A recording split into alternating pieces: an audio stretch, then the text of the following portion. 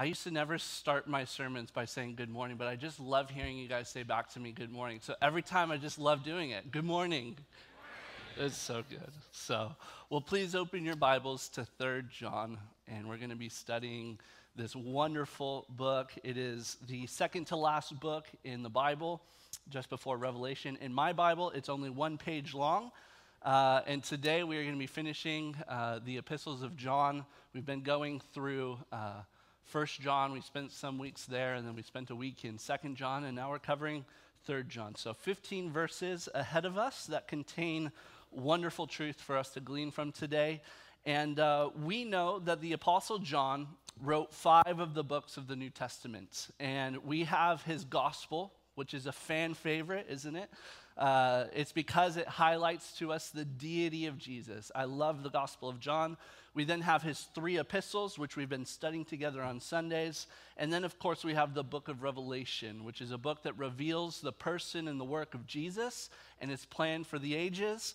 And you might be wondering, okay, well, we've studied, 1st, 2nd, 3rd John. What are we going to be doing next? We are going to be studying 1 Peter, starting next Sunday. So get ready for that. I'm excited about that. But without any more introduction, let's get right into the text and see what God has for us today. So we're going to simply take 3 John 1 verse at a time. Make sure you're at 3 John, not John chapter 3 or 1 John 3 or anything like that. So it says this: "The elder to the beloved Gaius, whom I love in truth." And so right there in the beginning of this letter, we see who the letter is from and who the letter is to. And the way that letters were written back in this time in the ancient world was that they would put the greeting of the letter at the beginning rather than at the end of the letter. It's interesting how we write letters today. We put the greeting at the end, which doesn't really make much practical sense, does it? You read the letter and you don't know who it's from until you get to the very end. And so letters at this time were written in the way where you knew right from the start who was writing the letter. And so we see right there that it was from the elder.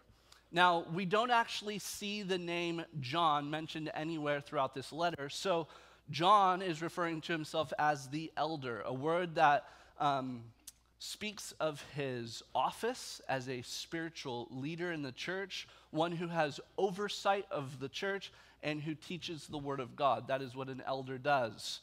And we know that the letter was written by John, even though it doesn't actually say his name, just simply because of the style that we see throughout it.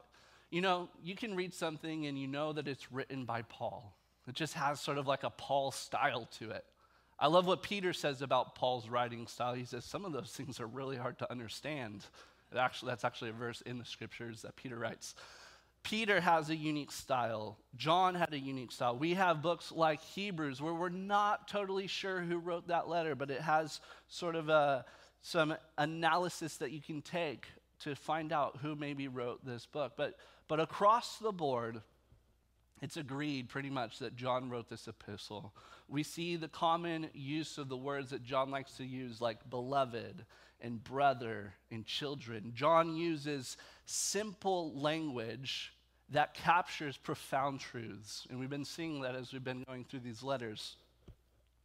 Yet as I think about John being the author of this epistle, I can't help but think also of its divine author. You see, there really is one author of Scripture, and that is God.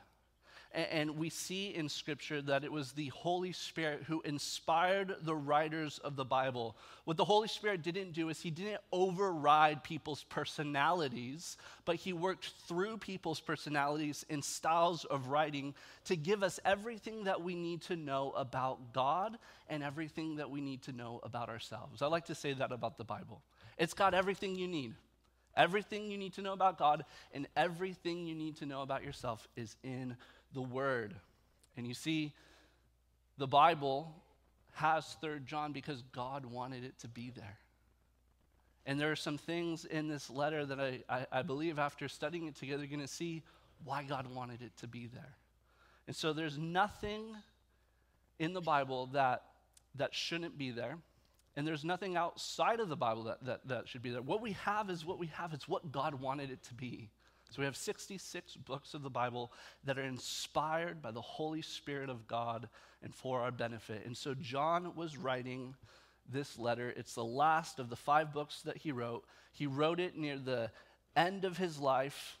You know, John was probably somewhere in his 90s at the time that he wrote this letter, and he wanted to make sure that the next generation of the church was fully equipped to take on the mission of God. He wanted to make sure that the next pastors that were going to be leading the church were going to be equipped and spiritually healthy moving forward. And so we see there in verse 1 that this elder John, this man of the faith, this apostle of Jesus, wrote the letter, and he wrote it to a man named Gaius. Now, the thing about that name Gaius is that was a common name in the ancient world. Not so much today, right? I don't know that I've ever met anyone named Gaius. But isn't it funny how names kind of have a comeback? So, don't be surprised if in 2025, top 100 baby names, you see Gaius, right? Anyone thinking about naming their baby that next? No? Okay, But this man Gaius, we see actually that name mentioned 4 different places in the Bible. And it seems that each time it's actually referring to 4 different people. And so although we don't know the specifics about this man Gaius, what we do know is that he was loved. Look at what it says. It says in verse 1 that he loved him. He calls him beloved Gaius. And then he says, whom I love in the truth. And so you could say John doubly loved his friend, right? But actually look at the next verse, verse 2. You could say John had a triple love for his friend because he says, again, beloved. And so would we be that kind of people, right? John had this love that just flowed out. We've seen that throughout his letters. He just loved people. He loved.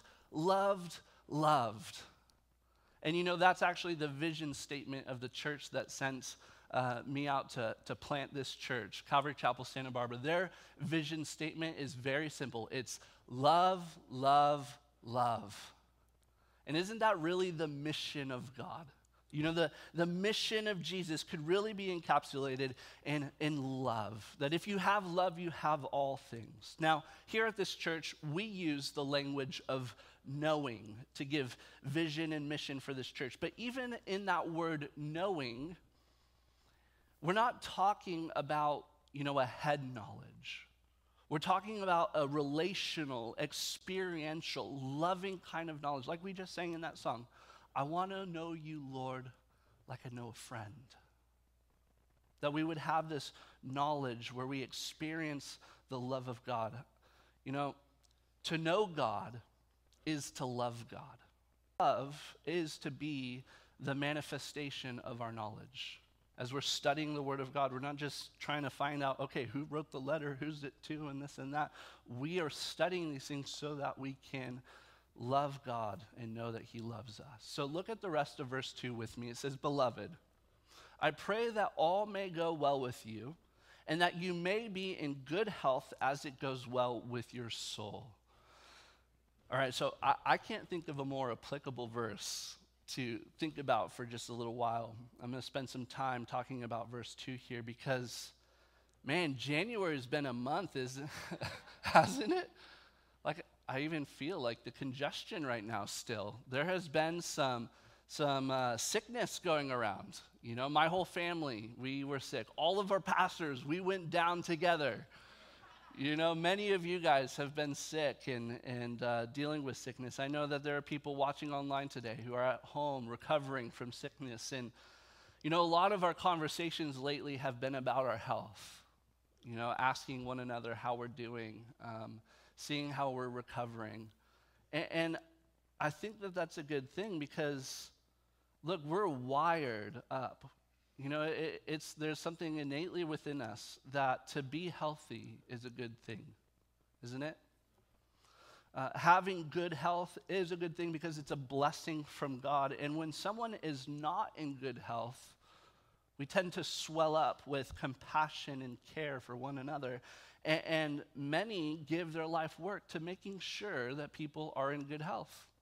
I know that many of you here, we have doctors and nurses and dentists and physical therapists, nutritionists, pharmacists. I mean, so much of what we do in our lives, even people's life's calling, has to do with physical well-being, people being healthy. And if you think about that, the fact of how much attention and focus we give to our health, which is a good thing. But what it should show us is it should show us something about the human condition.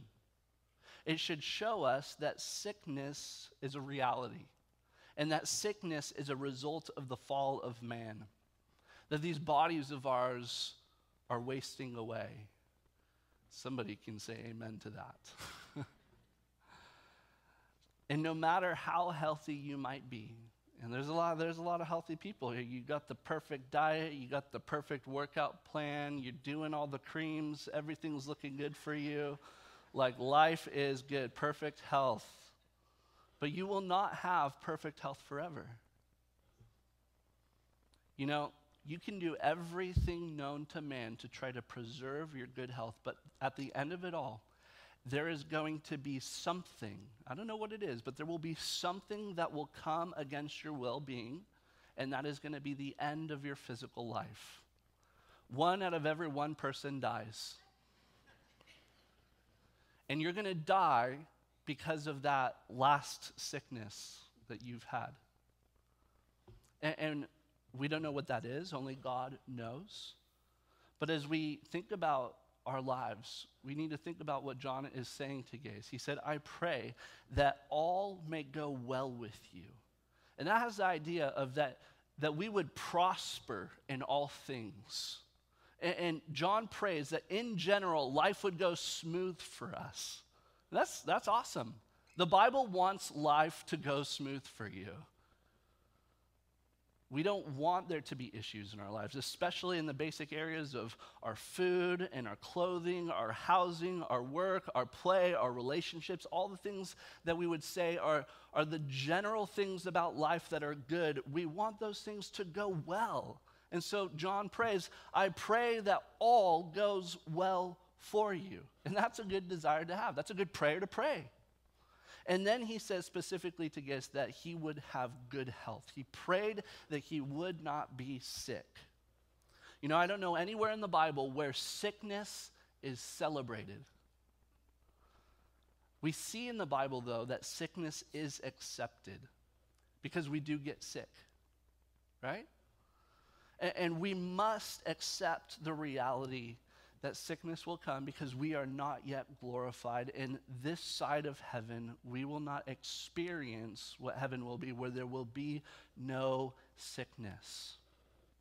Now, when people get sick, the Bible tells us that we should pray for them, that we should pray and lift up prayers for healing, because at times what God does is God intervenes into our health and he brings about healing. And as we're talking about this is what we need to have. We need to have an honest and a real conversation about the human condition. And this is an area where we have to have biblical understanding and spiritual maturity when we're thinking about sickness and health. We have to understand that as human beings, we are in a fallen condition. We are in sin, and because of sin, there is sickness and there is death. But as human beings, we have the redemption of Jesus Christ that is offered to us, that by his stripes we can be healed. And because of Jesus, God will sometimes intervene into our sickness, and he will give us good health. Not always. But we have to come to the Bible and say that at times there is sickness that comes maybe as a result of God trying to get somebody's attention. He has purpose for everything. And then there's times where God brings healing just as an act of his kindness and of his mercy. But we have to hold these things in our hands. Both of them. You know, you have to have a theology for suffering and a theology for healing. You have to accept that in this world we experience both sickness and health. And we want good health, And we should pray that we have good health. But look, we may not always have it. Pray for it. John prayed for his friend to have good health. I pray for anyone in here who is sick that you may be well. I pray for anyone watching online that you would recover from whatever is keeping you home as you're watching online today. You know, we have to go and read James chapter 5, verse 14, that tells us that we're to pray for those who are sick. But again, as I said, there will be that last sickness that's going to be the end for you. God knows what it will be. We trust him with our lives that he'll know when we will go. But until that happens, what are we to do? We are to be good stewards of the life and of the health that God has given to us, not fearing death, not fearing what may bring about that final end. But listen to me, if you know Jesus, if you know him and are known by him, if you have that loving relationship with Jesus, then the moment that you step into eternity, you will prosper and be in good health. You know this prayer that John prayed, that you may prosper and be in good health. We pray it happens for us in this life, but it is guaranteed you will receive the yes to that prayer in heaven. There will be no more sickness. There will be no more pain. The tears of our pain will be wiped away, and we will be in the presence of God forever in glorified bodies that will never waste away. And so notice that John prayed for Gaius to have good health, that he would prosper on all things, and then it says that it would go well with him as it goes well with your soul.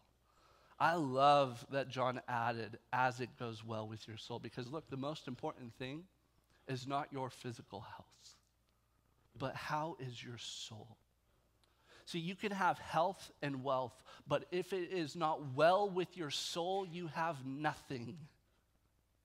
And you can be sick and you can be poor, but if it is well with your soul, you have everything. And I hope and I pray that if you're here today, that you would know that you have a soul. You know, I pray that we would be as aware of our souls and the condition of our souls as we are aware of the sickness around us and the condition of our world today. I pray that we would have an awareness because, look, this pandemic that we're in, it will pass, but your soul is eternal. So how are you weighing the focus? To what degree do you give your attention? Because sickness is not eternal. Again, this pandemic will pass, but our souls are eternal. Prosperity, it is not eternal, but your soul is eternal. You've never seen a hearse pulling a U-Haul, have you? Right? You know, there's something really interesting that I've experienced, that when somebody that I know has died, and one of the most interesting thing is to open up a closet and to see that their clothes still hang up in the closet when they are gone. You know, these things that maybe you've seen, maybe a parent or a friend or a family member where you've seen, that one jacket they love to wear, like that doesn't go with them. The clothes still hang in the closet when you die. So to what focus and what attention are we giving our lives to? Jesus said in Mark 8:36, "For what does it profit a man to gain the whole world and forfeit his soul?" So this is the prayer that is prayed over us today, that all would go well for us and that we would have good health as it goes well with our souls. But again, the thing that I think we ought to care most about is that it's going well with our souls. Right? So look with me now at verses 3-4. "For I rejoice greatly when the brothers came and testified to your truth, as indeed you are walking in the truth. I have no greater joy than to hear that my children are walking in the truth." Now, remember that John was a spiritual father to these people, a pastor to these people, and his heart is just overflowing with love for them. And when he would get these reports back from these churches about how they were doing, it would cause rejoicing within John in his heart. He would just hear of the great things that were going on. And you know, he would say, again, as in verse 2, as it goes well with your soul, he'd find out, hey, guess what? Their souls are doing well. This church is thriving. They are loving Jesus, and it's going well with their souls. And John said, there's no greater joy that can be found within my heart than to know that the children of God are walking in the truth. And so some of these brothers who had visited the various churches would come back to John and report what they had seen, and they had given a report of what they saw in this man Gaius.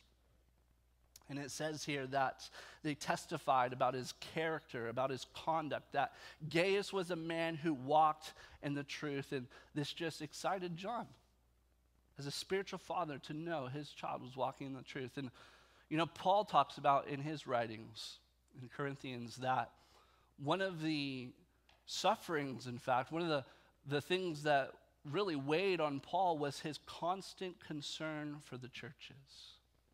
And this is true. You know, nothing brings greater joy to a spiritual leader than to know that people are walking in the truth of God and not being deceived by sin and lies. And nothing brings greater sorrow than to know that there are people who are no longer walking as they used to, who are no longer standing in the truth but are being deceived. But Gaius was this guy where he was walking with Jesus. And this made John stoked. You know, for me as a pastor, as an elder, for all of our elders, I could speak for all of us, there's no greater joy than to know when the people of Calvary Chapel Palos Verdes are walking in the truth. Like, that just stokes us out. You wanna stoke out your pastors? Walk in the truth. It brings great joy. And look, it brings great joy to you too when you walk in the truth. So Gaius was this man who walked with Jesus. And we see about him looking more in verses 5 through 8. Look at what it says. Beloved, it is a faithful thing you do in all your efforts for these brothers, strangers as they are, who testify to your love before the church. You will do well to send them on their journey in a manner worthy of God. For they have gone out for the sake of the name, accepting nothing from the Gentiles. Therefore, we ought to support people like these, that we may be fellow workers for the truth. And so these people, right, they would come back from John. There were these itinerant traveling ministers who would go to the various churches throughout the regions. They'd find out how things were going. They would bring letters from the apostles that would be read publicly and aloud. And this is how the church was instructed. And here's a few things that we see in verses 5 through 8. We see that John commended Gaius for the hospitality that he showed to these traveling people. Because hospitality is actually a virtue that is to be found among Jesus' people. Hospitality, we even see in the book of Hebrews, that really interesting verse that if you show hospitality, you may unknowingly be entertaining angels. Like, that's a really interesting thing. But there really is the idea that even to strangers, people that you don't even know, you have no connection, no relationship with, you should show kindness, generosity, hospitality to people that you don't even know, to strangers. And this is something that Gaius did. He took care of these brothers as they came through. He received them, he took care of them, and it was a beautiful thing. And you know, not only has there been a lot of sickness in January as a church here, but there's been a lot of hospitality, a lot of generosity, a lot of kindness that has been shown by this church. I mean, just for me, I'm just speaking for myself. I mean, the Wrights brought me groceries the first day that I was sick. You know, Melanie LaCroix, she got us a week worth of DoorDash. We had multiple, you know who you are, you know who reached out and said, can I bring you anything? And even when we said, no, we're good, we have enough soup. you were ready, you were willing to offer to care for people. And I know that that wasn't only shown to me, but to many others. And we've, as a church, wanted to show that kind of love. And I say this because look at verse 6. Even the reason I mention people by name, it says, they testified to your love before the church. You know, these people ought to be recognized. You do well to send them on their journey in a manner worthy of God. And so Gaius was a man who, as he was reported about, people like, this man was awesome. He was so caring. He was so hospitable. He just did such wonderful things for us. I think about how there are students up at winter camp right now, and there were just people who came to me and said, you know, I don't have any kids that are in junior high or high school age, but I would love to pay for a spot so that anyone who wants to go to camp can go. That is the kind of stuff that John is talking about here. That's the kind of stuff that the body of Christ, that together we are taking care of each other, supporting each other spiritually and materially, and Gaius was a man who did that. And verse 7 says, for they have gone out for the sake of the name, accepting nothing from the Gentiles. Here's the key of what we see, is that these guys that went out, they were doing the work of Jesus that God had commanded them to do and had called them to do. And they were going out in the name of Jesus. They were taking the gospel to people. And notice they didn't accept anything from the Gentiles. That means that their income, you know, their food, their housing, all the things, it didn't come from the world of non-believers. It came from the church. The support of the gospel must come from the church. That's where it comes from. And you know, this church here, we operate off of your giving. You know, everything we do, from the salaries to our staff, are paid for by your generous gifts. The lease and the bills for electric and water and trash and lights and all the things, they're paid for by your offerings.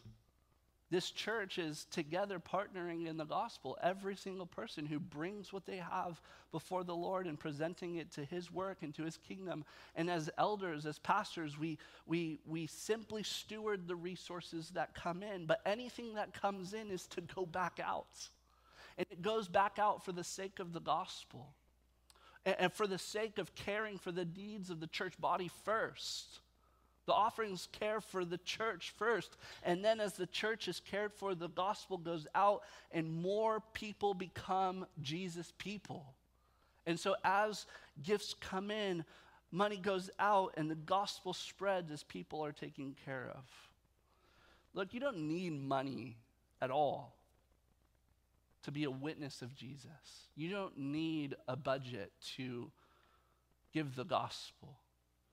But what we see scripturally is that the resources that are brought in by the family of God for the gospel of Jesus Christ, it has purpose and it has reward.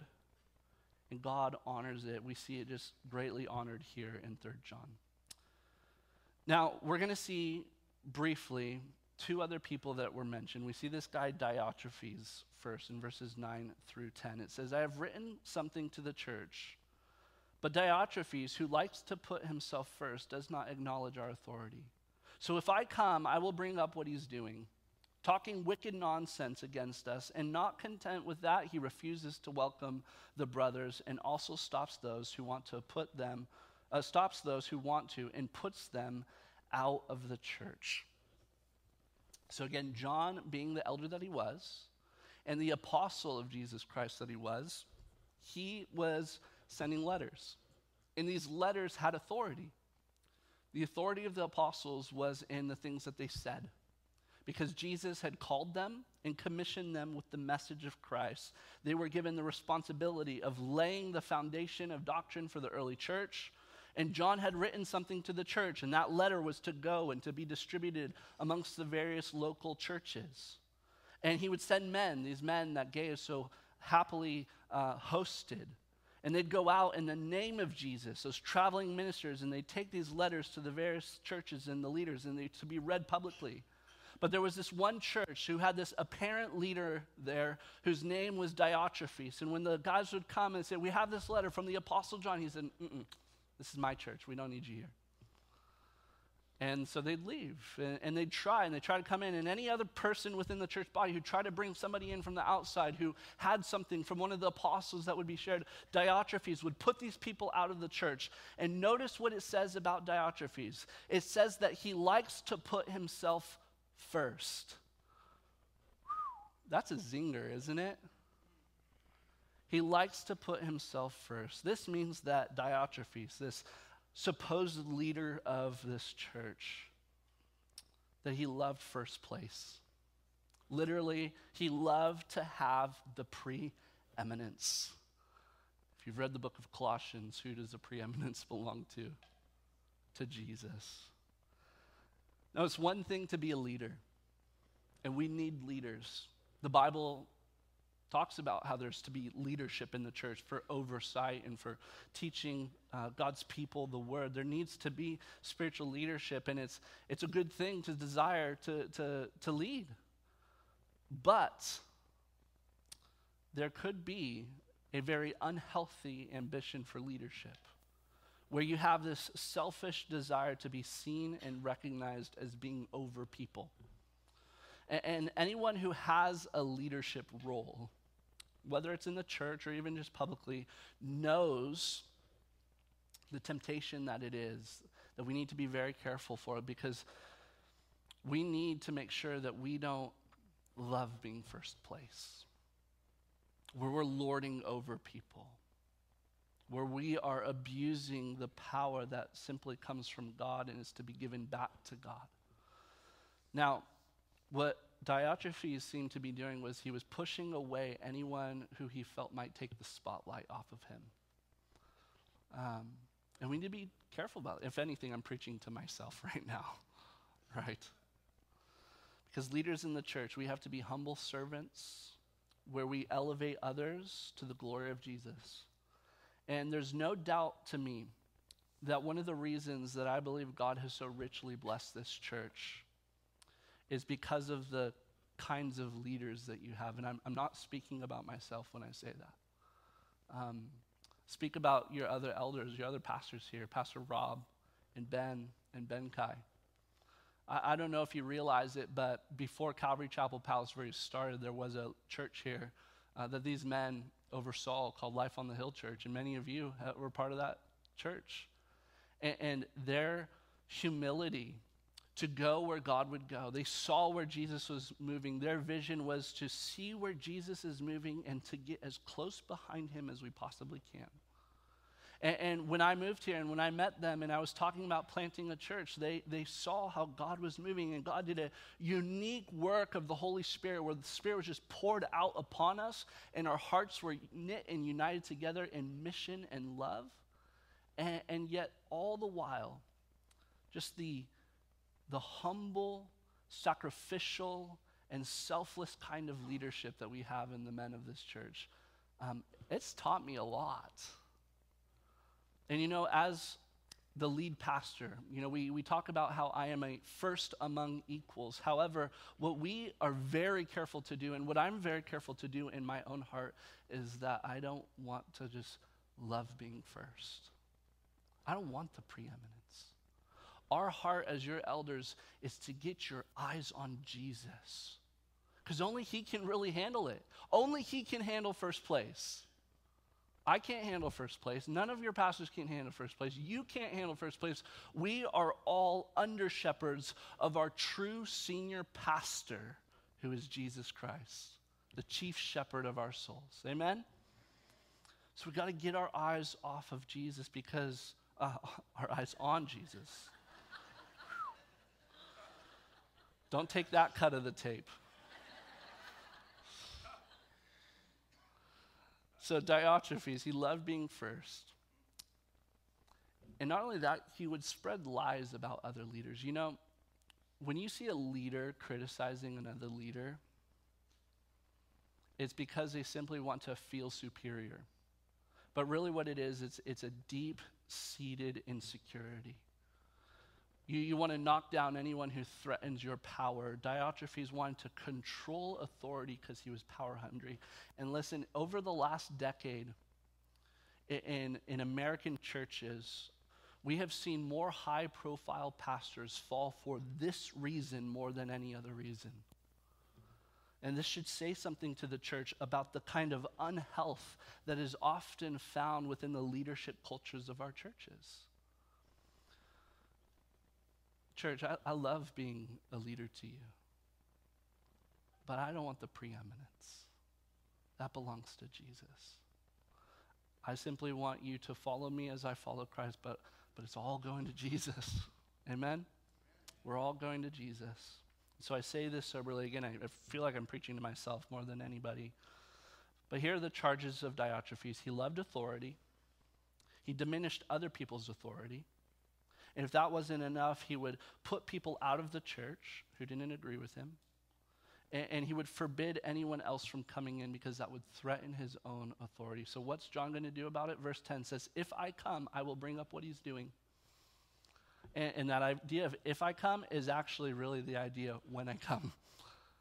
John's like, dude, I'm 90, but I'm going to show up there. And I'm going to expose this guy for what he is doing. And John would come to that church and would give a loving rebuke. He would write about his letter, but man, when he got there face to face, he would let him know to set an example that this is not how you lead the church, Diotrephes. Because love is not tolerating in silence. Love is speaking up with truth. And John was a man who loved. But John spoke truth, and Diotrephes wouldn't be able to continue talking his wicked nonsense. In verse 12, we see one more guy mentioned, Demetrius, as we wrap it up. We're going to skip verse 11 and come back to it in just a moment. Verse 12, we read, Demetrius has received a good testimony from everyone and from the truth itself. We also add our testimony, and you know our testimony is true. And so this man Demetrius, he was a brother just like Gaius, who had a good testimony among the people. Don't you want a good testimony among others? Don't you want to be recognized as somebody who walks in the truth and does what is good, lives by the word of God? Because when you do that, you will be recognized as standing with Jesus. And so verse 11, going back, it says, Beloved, do not imitate evil, but imitate good. Whoever does good is from God. Whoever does evil has not seen God. So as we end, we've heard about Gaius, Diotrephes, and Demetrius. Baby names of 2025. Right? 2 men were commended, and 1 was corrected. You have to ask yourself today, these are examples for me to follow, and I want to follow what is good. But if my life were to be written about, would I be a good example of one who does good and one who follows God and walks in the truth? But if somebody were to write of my life, what might be said? Would it be spoken of as needing correction because of the evil and the corruptness that is walked in? So Gaius and Demetrius are good examples for us to follow, to love the truth and to walk in it, to be hospitable and to be generous, to esteem others' needs as greater than our own. These are spiritual leaders who were worthy of honor and respect, and yet they were just simply humble servants pointing people to Jesus. Diotrephes, on the other hand, was proud and a lover of self. He just wanted to be first. We don't know if he ended up repenting of his ways, but if he were to remain in that place, he wouldn't see God. Because it says, blessed are the pure in heart, for they will see God. You know, it's an examination of our actions. Are you doing good or are you doing evil? But it's got to go beyond your actions. It's got to go from your actions to your heart. Where's your heart? Is your heart pure? Is your heart evil? Because from your heart will flow your actions. So an examination of our heart can be done today by the word of God. It's already been doing the work, by the way. If it's been reading your mail and you know what's going on in your own heart, then turn to Jesus. Turn to him. Verse 13 through 15, I have had much to write to you, but I would rather not write with pen and ink. I hope to see you soon, and we will talk face to face. Peace be to you. The friends greet you. Greet the friends, every one of you. There you have it. This letter from John that's short and sweet and direct. He ends by saying that face-to-face is better. Rob taught 2 John, which ends the same exact way. That great understanding that face-to-face communication is always going to be better than text and email and all the other things, especially if you're dealing with conflict. You know, there was some conflict in here, and so he kept it short because it's better to deal with conflict in person. And John said, when I come, I will deal with that. But if I can tie in how John ends the letter with how he begins the letter, where he talks about health in the beginning and he talks about being face-to-face at the end. You know, I know that we've had a slow trickle back into church over this last month because of people getting sick, and I'm so glad to hear that many people are doing well, and let's continue to pray for health. Let's continue to pray for God's people to gather in, because nothing will replace what we're doing right here, where we're face to face with one another, where we're sitting under the teaching of God's word as the body of Christ. And what happens here, it's not a social club, it's not a sermon appreciation society. It's the church. It's relationship. It's a family. And if you're watching online and if you're sick today, we love you. We're praying for you that you would have good health, that it would be well in all things with your health and especially with your soul. And if we're together today, we've heard about the condition of our souls, that it needs to be well with us. And only Jesus can make it well. Amen? Amen. Let's pray. Lord Jesus, thank you for your word. And God, we thank you, Lord, that you want to know us like a friend. We want to know you in that way, Lord. Thank you, Lord, that you said in John, the Gospel of John, that you no longer call us servants, but you call us friends.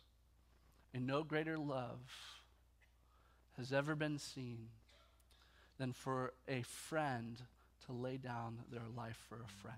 And that is what you did, Jesus. You died upon a cross for our sins, to purify our hearts, that we might be made whole, that we would be redeemed and healed, not only physically, but most of all in our souls, that it would be well with our souls. So Jesus, we're praying today that it would be well with all, Lord, that we would have good health, that we would prosper in all things, but most of all, Lord, that it would be well with our souls. Thank you for speaking to us today. We pray in Jesus' name. Amen. Amen. Let's all stand up together. And if you're here this morning and something within this message just triggered a place in your heart that you need prayer for, maybe it's for physical health. Maybe you've been dealing with some chronic sickness for some time and you need prayer. Maybe it's for just the general well-being of your life. Things haven't been going smooth for you. Things have been rough and hard and tumultuous, and you need somebody to talk to, somebody to pray with. That's what we're here for. And then after this, we're just going to greet one another as friends. We're going to fellowship. We're going to love one another, because that's what the church does. Amen? Let's worship together.